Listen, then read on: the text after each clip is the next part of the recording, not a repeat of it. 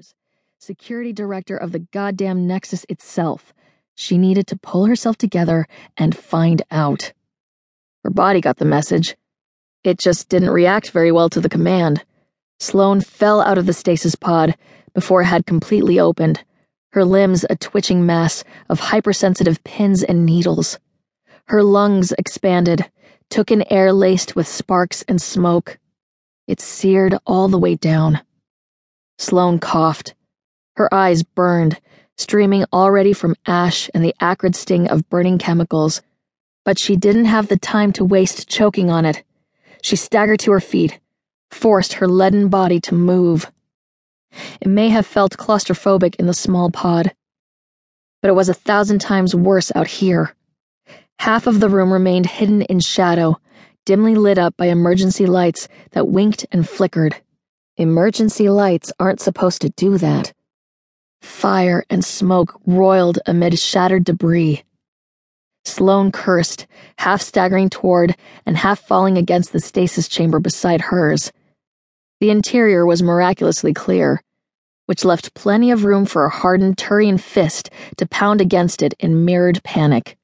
Kandros, one of her best officers. "Hang on," Sloane shouted, her voice guttural from smoke. She slapped the viewing pane twice, and furious pounding from inside ceased. A muted voice barely broke through the barrier, but she got enough to catch the drift.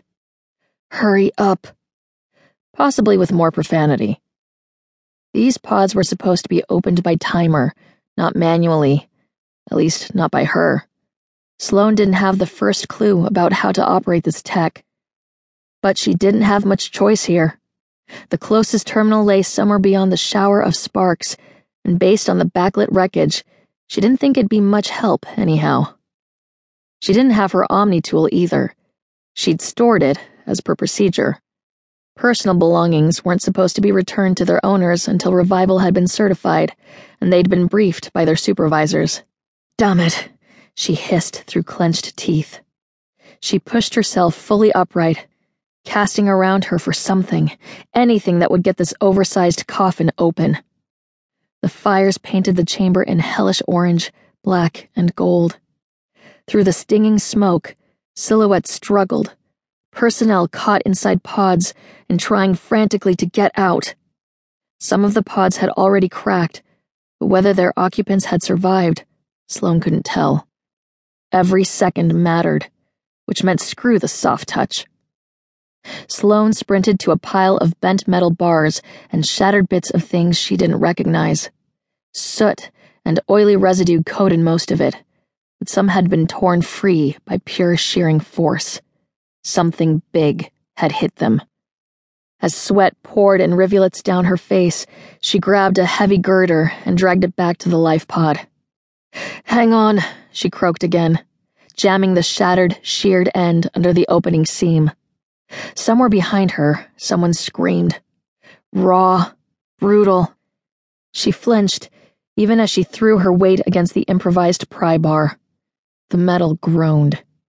Hairline fissures spread like frost across the viewport, but it didn't budge. "Damn it, come on," she snarled, curling her bare hands around the scarred metal and shoving with everything she had. From inside the pod, 3-fingered, claw-tipped hands splayed against the dusted pane. Another unintelligible shout, but Sloane got the idea.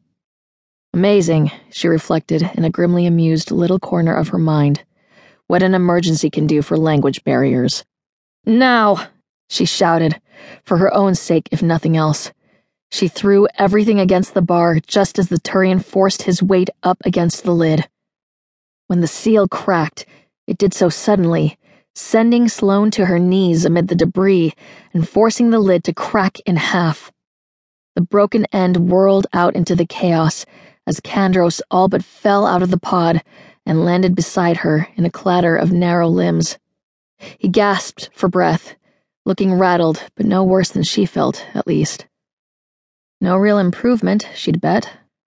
"No time for celebration," she said to him, her voice barely more than a croak. Sloane grabbed the edge of the broken pod and gestured with the bar. "Save who you can." It was an order, flat and